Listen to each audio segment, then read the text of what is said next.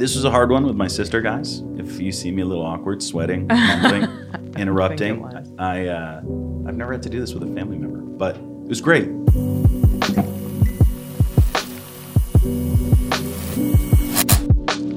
Hey everybody, welcome back to another episode of the Iris Global Green Room podcast. We are here live. We are back. We are live in the studio. This week I have a guest that I'm just beginning to get to know, on a heart level.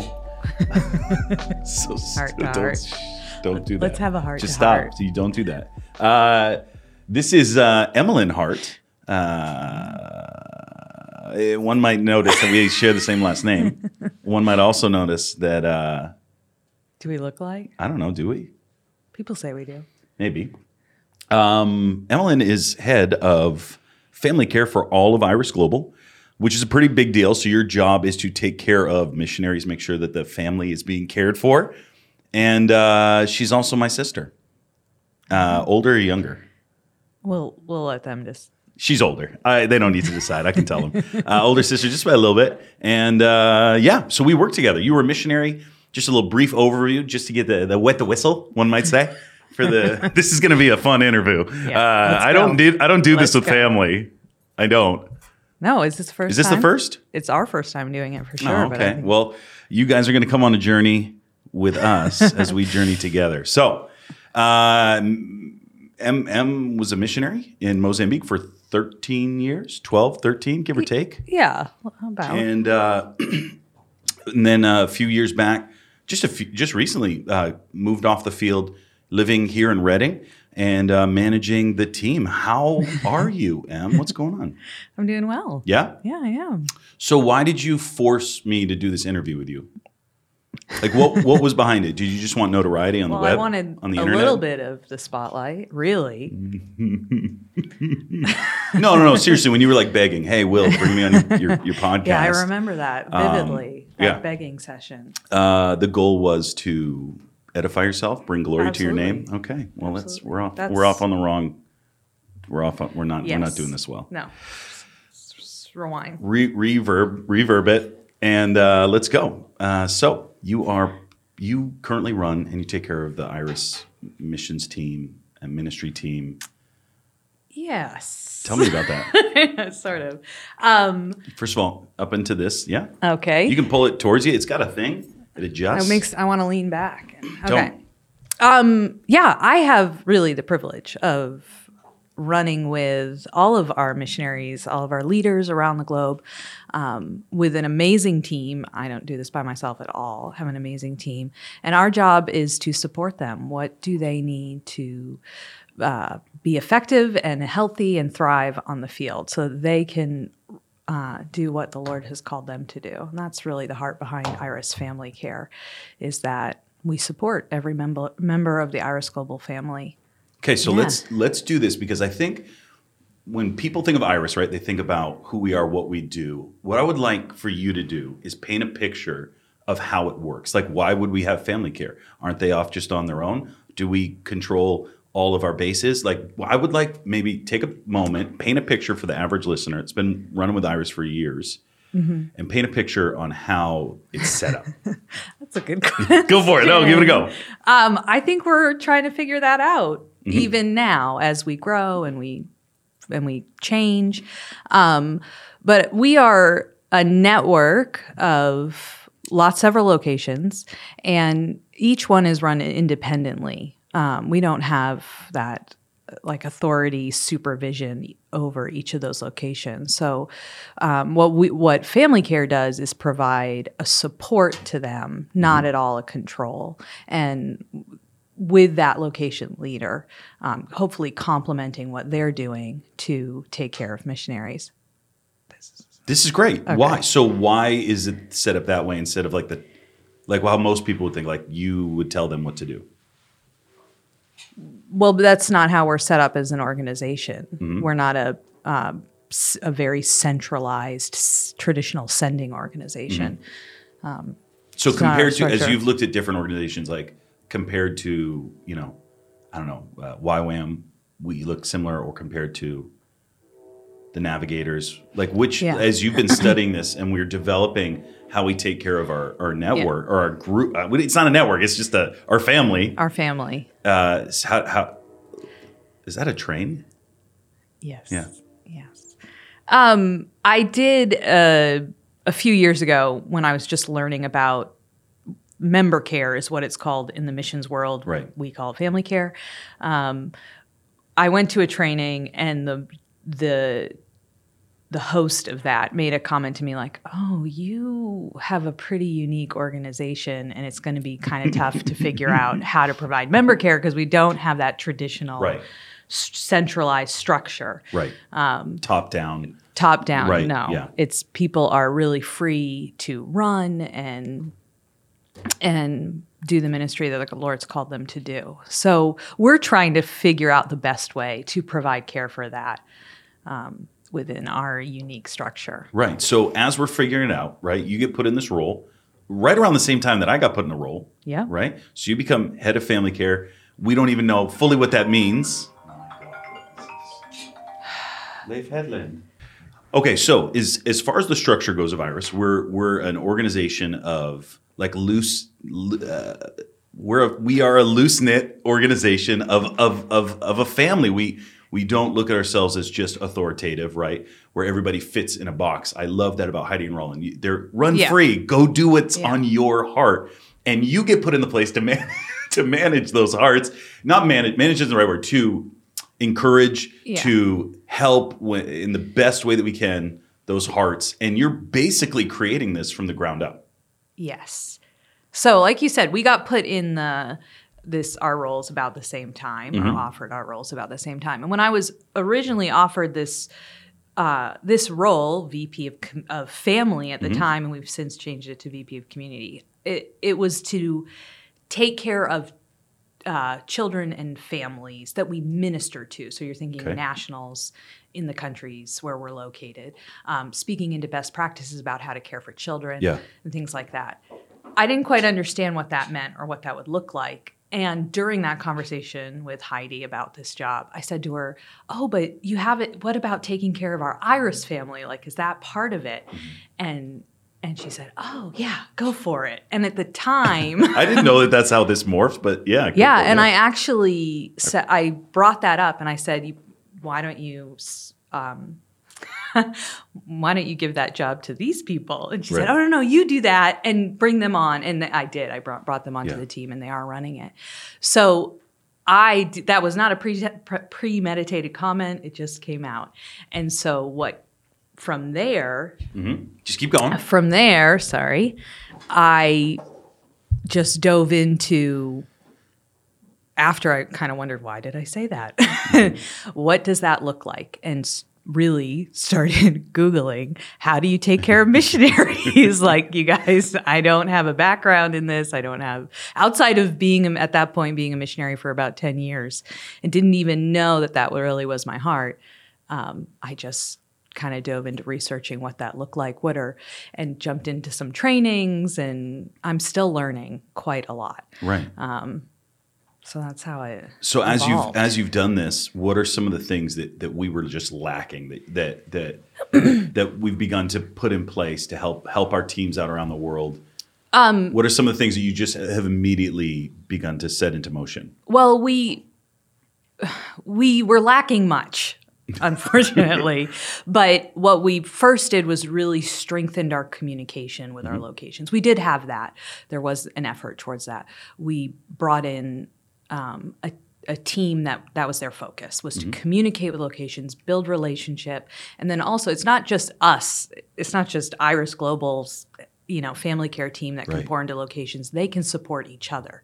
They are their best support. Is the Children's Center director in Malawi can better support, in some ways, the Children's Center director in Argentina, than I can. So we really made an effort to increase communication of our team with our locations, and then with each other, doing gatherings, creating ways for them to communicate, like our WhatsApp group. Sort of silly, but it really helps. It's amazing. I used it to release some news throughout all of our leaders. Like that communication is so important. One of the things that you did, you just mentioned it, and when I came on, you and I started dreaming. We said we have to do all Iris gathering, right? Like we were going to try to do it once a year, where we just bring the whole crew together. We realized that's very hard because we're spread out around the globe. Yeah.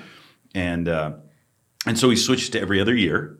I don't know if this is interesting to people, but I think this actually shows what's going on behind the scenes, right? Behind the logo, as you see all these people working. Because what Emmelyn really is doing is she's pastoring, like she's trying to pastor a group of crazy pioneers in one sense. And it's such a unique, incredible. It's such a unique job.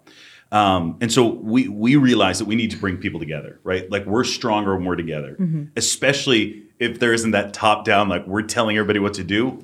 That time of gathering and being family, being a community, encouraging each other was so important. So all Iris gathering, which has been every other year. Yep. And in the off years we shoot to do regional gatherings. So talk about those two things and why, and how those play out. Yeah. So gatherings are such an important part of our Iris family life and culture, because it brings people together. It gives them a pause from what they're doing on the field. So hopefully that during that time they're filled and refreshed.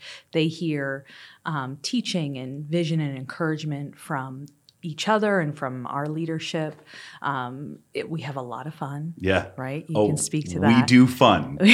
I got videos of Heidi playing dodgeball. I think they've gone out. Yeah. Yeah. We do fun. And we have taken cornhole as like the national sport of Iris and our bases. And we challenge each other, and it gets pretty competitive. It does. And I bring cash, right? You can get a missionary. You wave a couple $100, and man, those nice, sweet, soft missionaries become like pit bulls and competitive. And it's it's one of my favorite things to do. It's a lot of cash prizes.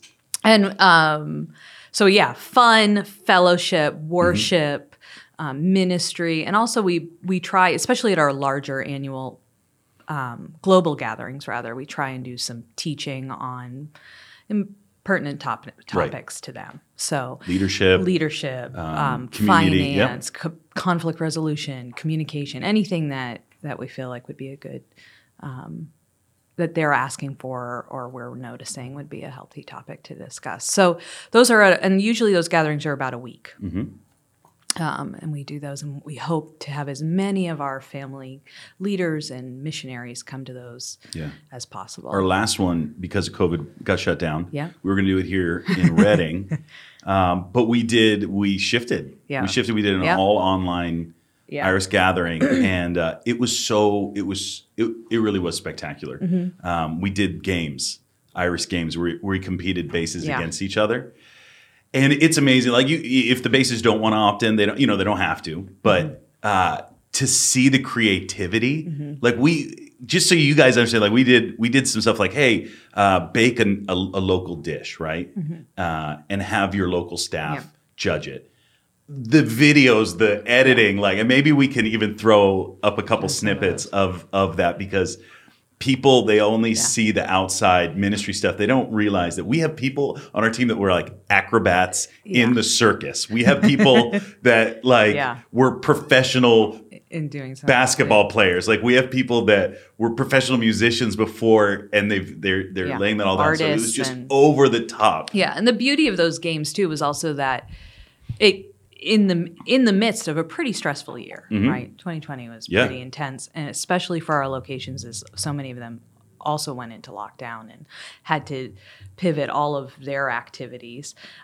It gave such an outlet for them to unify and have fun together and kind of pause from that chaos. And then they shared that all with us in their submissions, and everyone got to see each other's submissions. And it was so much fun. We had judges that judged all those submissions, and we came out with winners, which was pretty hard in the end to decide. It was hard. So just so you guys know, we almost all the stuff that we're talking about, the cash, all this stuff is stuff that really people donate to us during the time. So we try to do as much as we can with as little as possible. And I've watched you really steward that so well. But people, they came in and they helped out. I had one amazing donor heard about it, and he's like, "Here, I'll give $5,000 for the cash prize." So the winners actually walked away with, I mean, potentially months and months worth of operating costs, and they bought vehicles. Yeah. What did the winner do? The last one? Did they in Port-au-Prince? They had a few weeks previous to during that gathering, they had met a woman who had been, by chance, by the Lord, who had been in a pretty serious accident, and they helped her to the hospital. So they used their entire prize money to pay for her operation and hospital services. They're amazing. Yeah. So you get to hear frontline best stories, the hardest stories as well, right? What have been some of the highlights since you've come on? The stuff that you've seen, like what are some of the highlights of the last 5 years as you've come on? Highlights. I think anytime you hear a testimony of the Lord breaking into a desperate situation, any salvation is always precious. I can think of one location that is really going after just evangelism right now. They've pivoted from different programs that maybe were feeding programs or education programs, and they're really going after evangelism and seeing so many people saved and set free and just baptized. And that I love that, the simplicity of that so much. And on the other side of the globe, the testimonies of multiplication. We have one, I think this was in the past year. One of our locations was handing out toothbrushes in the village, and toothpaste and they multiplied. They didn't have enough. I didn't hear this. Yeah. Maybe we have a few Where was this? That was in northern Madagascar. Oh, I do remember that. And she didn't have enough for and they just kept handing them out, until every house in that village received one, a toothbrush and toothpaste. It's crazy. So I love those really beautiful, simple stories of the gospel in action. We have so many amazing missionaries on the ground, leaders, and it's not just the leaders, but there's also there's missionaries underneath them. And how do you get involved with the lead, like a base leaders missionaries, or are you more like hands off for those guys? Those guys take care of them. You're mostly taking care of leaders, or are you like doing whatever you can to help everyone? Yeah, truthfully, we're still trying to figure that out a bit. We primarily interact with leaders, but we say to those leaders, listen, we have access to different services for yourself and for your team. So if you have someone on your team that needs support, we'll do whatever we can to help them and complement what you're doing to care for them. It is so important that leaders care for their missionaries as well. So we don't want to come in and provide a way that would replace that care, but how can we support you in caring for your missionary? And we do have resources like connection to counseling or professional services that they may not be able to have themselves. So it's okay for a missionary on their own to reach out to us as well. Chances are, if that happened, I would then contact their leader, talk to them about discussing that with their leader first. So we hear the good, but you also deal with a lot of garbage, and you hear a lot, you witness a lot, you get involved in some pretty crazy situations. Going from a full-time missionary, to actually really seeing a lot of the chaos. Like we have missionaries that have been attacked. We have missionaries that have been, marriages are falling apart. We just in everything in between. How have you made that transition from, man, I'm just a missionary, mom on the field, to now you're speaking into some really chaotic situations where we have to give people real help. What's that been like? Well, I think I carry my experience on the field into this role, which was incredible, but also not easy. Yeah. I was attacked on the field. I totally forgot about it. You can't show people. No, I'm not going to show. Em has like a 3-inch, 4-inch scar on her shoulder. Yeah, on my arm. She doesn't tell the story well, but You want to tell the story? Because you've experienced. I know. I don't. I guess I don't tell it well, but I don't. So Em was this. I don't know why I'm smiling. I know, just know it that was afers. brutal. You were there. I you wasn't weren't. there. I'm I sorry, wasn't you there. weren't there. Which, incidentally, like we served together on the field Yeah. for a few years, We did. We did. which was fun. And we got some stories too. But Em was walking between our old base and our new base, which is maybe, I don't know, 15-minute walk. Yeah. And like you said, like clouds got dark. Yeah. It was a bizarre situation. Explain. of Tell the course. story. I was walking with another missionary between our bases. It was still light enough to walk. We weren't supposed to walk in the dark, and we knew we'd make it, but a storm rolled in and the sky got really dark really fast. It just started pouring rain, and we were both attacked by a few guys that were walking at that same time. Four guys? I think it was 3. Okay. And it happened very quickly. I had a bag, so they wanted the bag, and in that process, I got cut. Yeah, you're not telling this story well. They took out a knife. They sliced her open. So, yeah. On her arm. Yeah. And I think they were trying to get your I'm purse like off. apologetic for them. I think Yeah, they I were would trying be. to get their bag off, Yeah. and I didn't even notice that though until several minutes after, when it was over and we were continuing our walk. I didn't even notice that I'd been cut in the moment. And the other missionary, she was pushed down. Yeah, she guy. just got pushed down. She didn't have anything on her, so they didn't really care, I think. Yeah, and so then you went to the hospital, Yeah. and they like stitched you up over a trash can with like fishing Yeah. line. Yeah, that was a pretty surreal experience. It was my first. I was maybe 6 weeks onto the mission field. Like, Really? It was that early? Yeah, I had just arrived. I was barely like. There's so much going on in that transition to the field, and so it was definitely surreal. My first time going to the hospital. This is a third world kind of what I would call a bush hospital, and they stitched my arm up over an open trash can, and I'd never had stitches before. I'd never really had any experience in life that was remotely traumatic. Right. So I got all those in my first year on the field. And you've told me, like that was a major fear that you had. Like you never wanted, getting attacked, getting overwhelmed.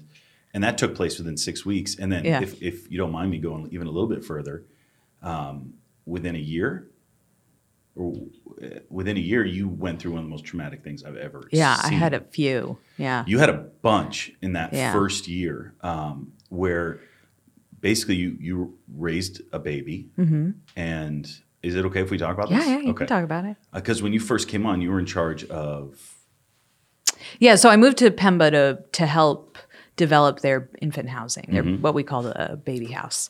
But it was really kids 0 to 4, 5. They wanted to start being able to take in infants. So I went to develop that house, kind of train up that staff, get them ready to take infants. And in the first 2 or 3 weeks of arriving, we got our first baby, who is less than a day old. And the house wasn't yet ready to take those infants, so they lived with me.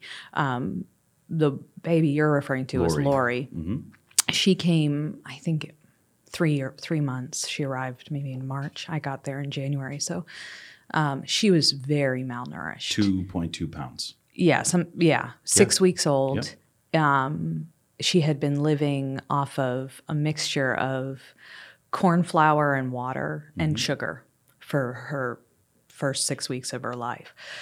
So she came and she lived with me for a few months, and she got healthy and fattened up beautifully. And so it was right about the 8-month mark. 8 month. Yeah. Moosey was pregnant with Josh.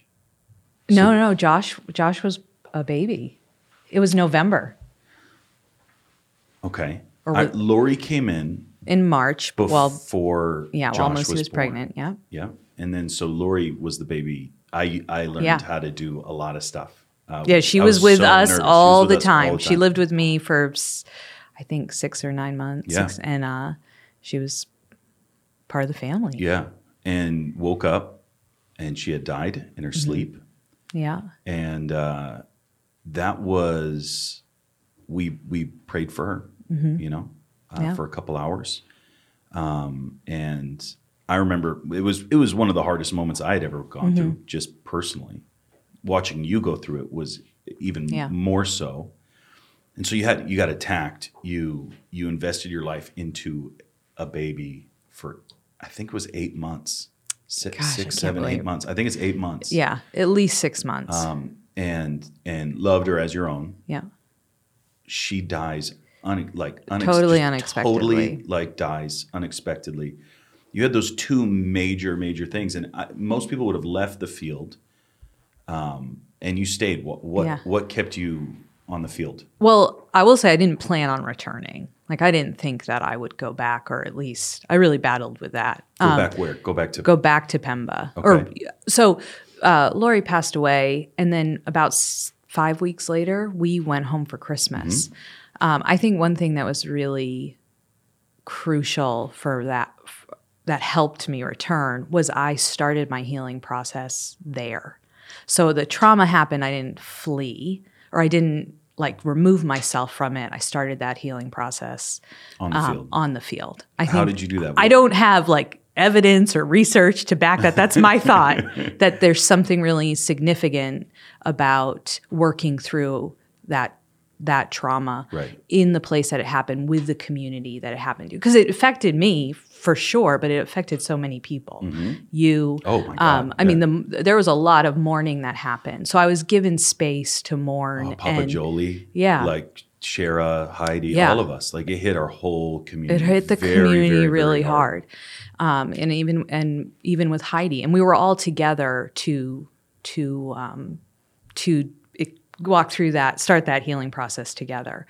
I think, I will say, I don't know if you remember this, but the day after the funeral, you packed up the truck and we're like, let's go. We got to get out of here. So I did have this kind of pause from the chaos of this. She passed away 2 days later. We had a funeral. And then that afternoon or the next morning, we took off for a few days as a family. Yeah. So I think that was really necessary, that initial break, but came back and had to work through the healing process. And I had ministry during that. There were people visiting Pemba that did ministry, prayer time with me, some counseling, and then I went home and had more of that. And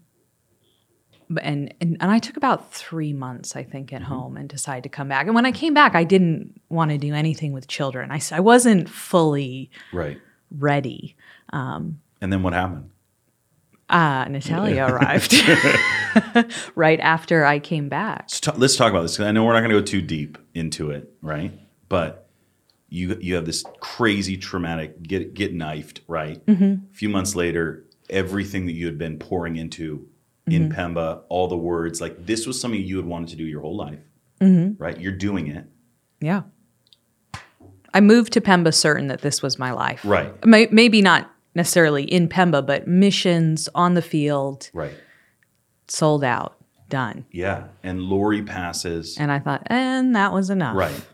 I didn't sign up for this. That's what I remember. I constantly told myself, I didn't sign up for this. So that was I want to say August, September, October, something like that.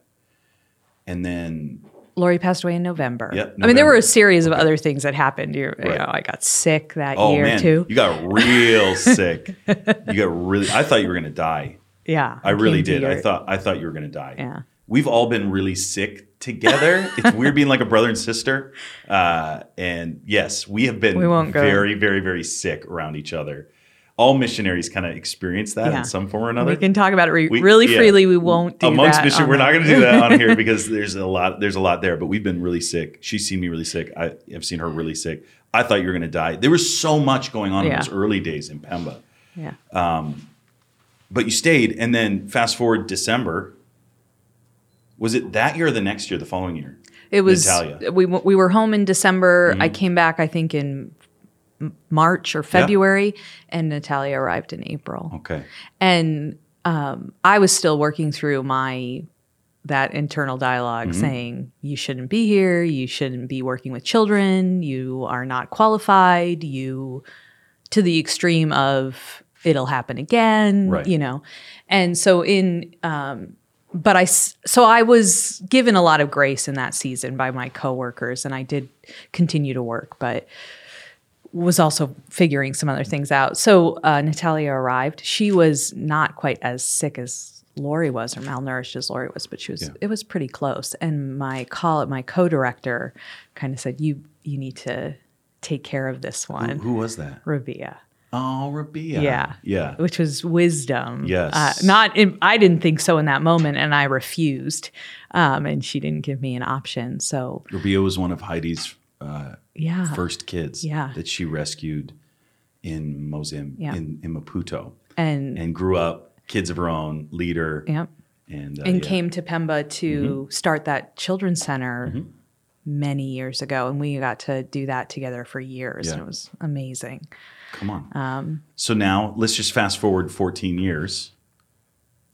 Natalia's 14. Yes. And you adopted her? I did. Yeah. So she lived with me for 6 months. She got healthy, amazing, moved into our toddler house. And about a year into that, of her living there, my heart was just broken. I missed her so much, and really went before the Lord and went before Heidi and my family. We had some hard conversations. Yeah, we did. Single mom. Yeah. What's this going to do?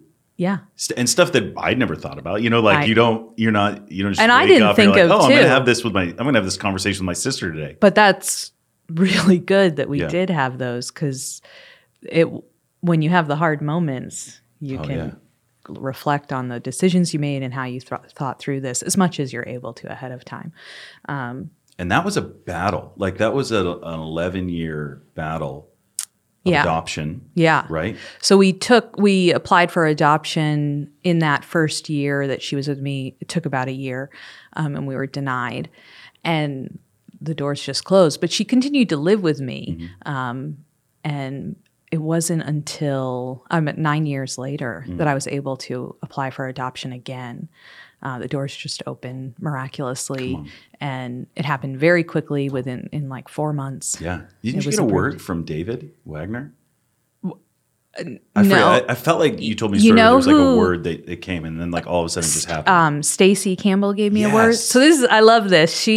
When I was first starting to think about that, is what's going on in my heart, meaning I should adopt her? Is that what this is? Right. I was in Asia with Stacy. I was in Indonesia, and she prophesied it. And then I went from there to China, and Dina Van Hal prophesied over me about it. Yeah. And so I just took that time. And then I went from Asia to your house in Pennsylvania? No, you weren't in Pennsylvania yet, but we drove to a VOA. Oh, North Carolina. Yeah, you were in North Carolina. And I landed, and like a few days later, we all got in the van and drove to the VOA where we saw Heidi. So I told you about it there, and then Heidi and everyone, it just blessed that. Fast forward many years, the first time Natalia was able to travel with me. So the entire time those 9 years before she was adopted, I still traveled a lot. Right. It was part of my job or visiting home. She wasn't able to. But the first time she was able to go, we went to Indonesia. I remember that. And Stacy was there. Oh my. And so it was just a beautiful full circle. I think it was that trip that Heidi asked me to step in as COO. Yes, that was the trip. That was the We trip. went to Bali together, which was beautiful too, because your kids were there. Yeah. So her first time out, she was reunited with her cousins. They hadn't seen each other since they were babies. We had time to get family time, and then Heidi asked me to leave Global Awakening. yep. And But the leadership structure which in place. I know that this is the live one. So that podcast with Randy of that tension, because there's a podcast that's either coming out or is out already of the moment when I called him in Bali and having that moment of transition. But anyway, so you guys should check that out. It was one of the toughest interviews I've ever had to do. It was the hardest, one of the hardest. That was before her adoption, and we were just able to travel. And then about a year later, she was adopted. And after her adoption, we took off. We did a lot of travel together. She was free to travel with me at that point. And then felt the Lord say, come to Redding. Yeah, and now we're here. Mom and Dad moved out. Yeah. You're here. Natalia's here. I'm here. We're the only one that's missing is our older sister, and she's not missing. She's in Jackson, Mississippi, ministering. It's amazing, and I look at the Lord in all of it, and I just go, I took off at 17. You took off. Alex, our older sister, took off. I had kids on the field. We were all away, and now we are very much together. Yeah. And who would have thought that? I would have never thought it in a million years. We're very, very, very much together, and all that time that was lost, or people were like, we're losing that time. I think we've got it back with spades, and mom and dad are so into our kids now, and I love that. It's so great. I want to ask you a question. What would you say to missionaries that have come off the field, that have paid the price? Maybe they don't get to be with their mom and dad. Maybe they don't get to work with their amazing brother. Whatever it is. Like, they've paid the price. They're hurting because we hear a lot of that. But I'm not just talking about from Iris, just in the missional world, right? There's a lot of hurt. Yeah. A lot of confusion. Was it worth it? Was it not worth it? How would you speak to those missionaries that are off the field? Maybe they were hurt on the field. Maybe they were hurt coming through Iris. Maybe they didn't have we have issues on our basis too. What would you say to them right now? I think one thing I've been processing lately is what is reconciliation. And I think I'm still thinking through this, so forgive my mumbling. I haven't landed necessarily, but we have to primarily be reconciled to the Lord. So bringing that hurt and bringing that your experience before the Lord is so important. Not letting it sit, and it may not be that you're always resolved those matters with whoever caused them, whether it was your leader or with the organization or with another person on the field. But don't ever forget to reconcile yourself to the Lord. That's the most important thing. Yeah. I don't know if that makes sense, but no, it's huge. Restoration and reconciliation go hand in hand. Yeah. Right. So as we deal with issues that come up, it isn't just restoration to a position or a person or right. Yeah. It is reconciliation and restoration. Those things go hand in hand. They work together. Yeah. What are your goals for Iris right now? Like 5 years down the road, what do you want to see? I definitely want to. Or what do you feel like the Lord's put on your heart? I want to continue to build what we've started to build. I think we've got a lot of areas to grow in and a lot of things to figure out and work out. We certainly have not arrived. So what does family care look like in Iris, in our unique family? And how do we do that with excellence, caring for each other? So I want to continue to do that. I want to just develop that. Remember that. I always ask the Lord, when will I get to go back to the field? That's always on my heart. It's not for right now. I don't know, but I think down someday I'll be able to do that again. Just make sure you train up somebody first. Yeah. I'm just kidding. I don't think that's in the next couple days, but or years, but I would like to do that. Okay, I have one last question. All right. Okay? This is actually something I want to just flesh out with you for a second. Okay. I travel, you travel, right? We hear things. There's something that I hear constantly, which is, I want a place where missionaries can come and get restored. I want a place where missionaries can come and rest. Like people, I don't know about you, but I hear that from people. They have a house, they want to buy an extra house, a place for missionaries to come off the field when they're home and get refreshed. Okay? Normally that looks like, come stay at my house, and I'm going to sow into you. What is the best way that if people have that heart to bless missionaries, they're on the field, they're coming off, what do those missionaries actually want versus what people want to give them? Does that make sense? Yeah. Because I have a lot of, there's people that they're going to come and I'm just going to pray over them 5 hours a day or whatever. Yeah. Missionaries don't want that, right? They want to go sit in the movie theater or they actually want to go shopping. It's probably better, instead of buying that house, that side, building that addition onto your house, put them up in a fancy hotel instead and give them $1,000 to go buy some clothes or whatever it is. What? I think, I can't speak for everyone. I think missionaries are different. Right. I several times worked into my transitions home 2 or 3 days with a friend who was a missionary on the field.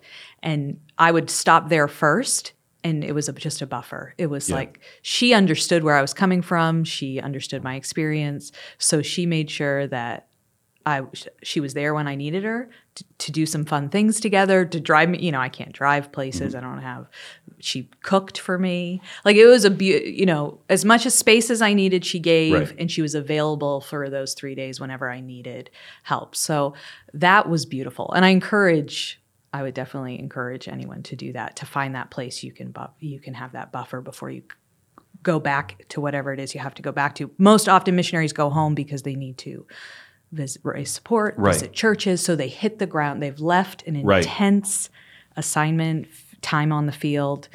It's always intense. It's rarely boring. Right. If it's boring, I don't know. And then they hit the itinerary. And then they circuit. Yeah. they get home and they're demanded on. Yeah.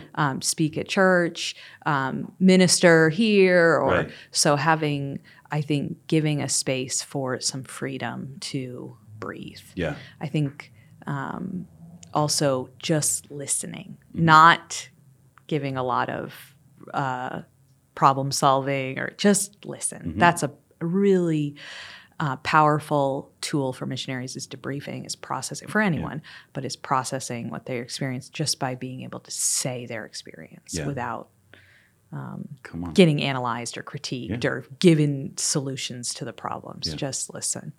One of the things that I love to do, and as much as I can, is sometimes for those of you guys, you support missionaries, you have missionaries in your church, right? And you want to bless them. Like, you don't have to fly them home to bless them, right? Moosey and I have done this a bunch, where we'll send money for a husband and wife to go out to like a fancy dinner, maybe a night in a hotel, right? Like that's $200 in an international, in a country, and that's top of the line, right?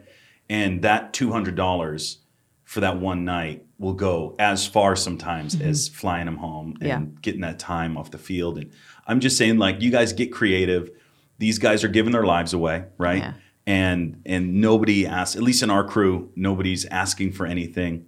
So if the Lord puts some of these amazing servants, these sent ones on your heart, just sow into them. It doesn't have to be something crazy, but I read recently about how there's a rise in missionaries taking cruise ships home, like oh really? as a transition, or just that's more that's happening. Not because you get that week or that 10 days where you're just waited on, essentially, where you get to have space. I think that's we had this one woman. Oh man, I forget her name. Marissa, I think it's Marisha. I forget. Yes, Marisha. Marisha, Yeah. thank you. Sorry, Marisha, if you're watching. She would rent out the hotel like a at the Pemba Beach Hotel, and Moosey and I would go there for a weekend. And I remember those moments as some of like the most refreshing. And it literally was a quarter of a mile from our house. And we would go rest, relax. And it's time away. Yeah, time on the beach. Yeah. Time, I think one year she bought me a fishing trip, like stuff that we would have never done for ourselves, that encouraged us and that let people know, that we got to know and understand that those people really cared about us. Charles Stock came one year, and he's like, "Will, what do you need?" I said, "I need." Moosey was almost 8 months pregnant. I said, "I need an air conditioner." Yeah. And he just took money out, bought us an air conditioner. It was $500. It revolutionized our whole entire life. It Little changed things. everything. That small thing. So just if I would just ask, like, we get to sit back and hear the amazing stories, as well as so many other people. They hear the stories in the field, but partner with them, develop relationships with them, and even some of those guys that did those little acts, like they actually still speak into my life today. And building those relationships, it's going to go so far. So, Em, thanks for coming in. Thanks for having me. If people have questions, so you've actually done a ton of research. You really have. Like, you've actually done a ton as far as working with children's homes. I don't know if I know Heidi has shared it publicly, but we are actually at Iris. We're not opening up any other children's homes from this point on. Like, it's not a part like of our institutional care, that model. Yes. Yeah. where 40 Yeah. kids in a house. We're not doing that Yeah. anymore. You've helped pioneer that. Yeah. You've done a lot of work. And so if people want to reach out to you, maybe they're a smaller missions organization, maybe they're just a missionary alone on the field. Yeah. They want to reach out to you. How can they do that? You can contact me by email. That sounds so boring. That's the best way. What about Insta? Are you Insta? Are you on Insta? I'm not. You're not? Well, it's private. You can reach out to email. What's your email? Emmeline H at irisglobal.org. Okay. Emmeline H at irisglobal.org. And bless you guys. Yeah. Thank you so much for watching. This was a hard one with my sister, guys. If you see me a little awkward, sweating, mumbling, interrupting, was. I've never had to do this with a family member, but it was great. Thanks for swinging in. We should do this again. And, maybe you could interview me. No, that was a bad suggestion. Oh, Corey liked it. Love you guys. Bless you guys. Thank you for watching. If this blesses you, just click subscribe, click a like button. Mm-hmm. It helps us with the stuff on all the YouTubes and all the things. So do that. And we will see you again on the next Iris Global Green Room. Bless you guys. Good job.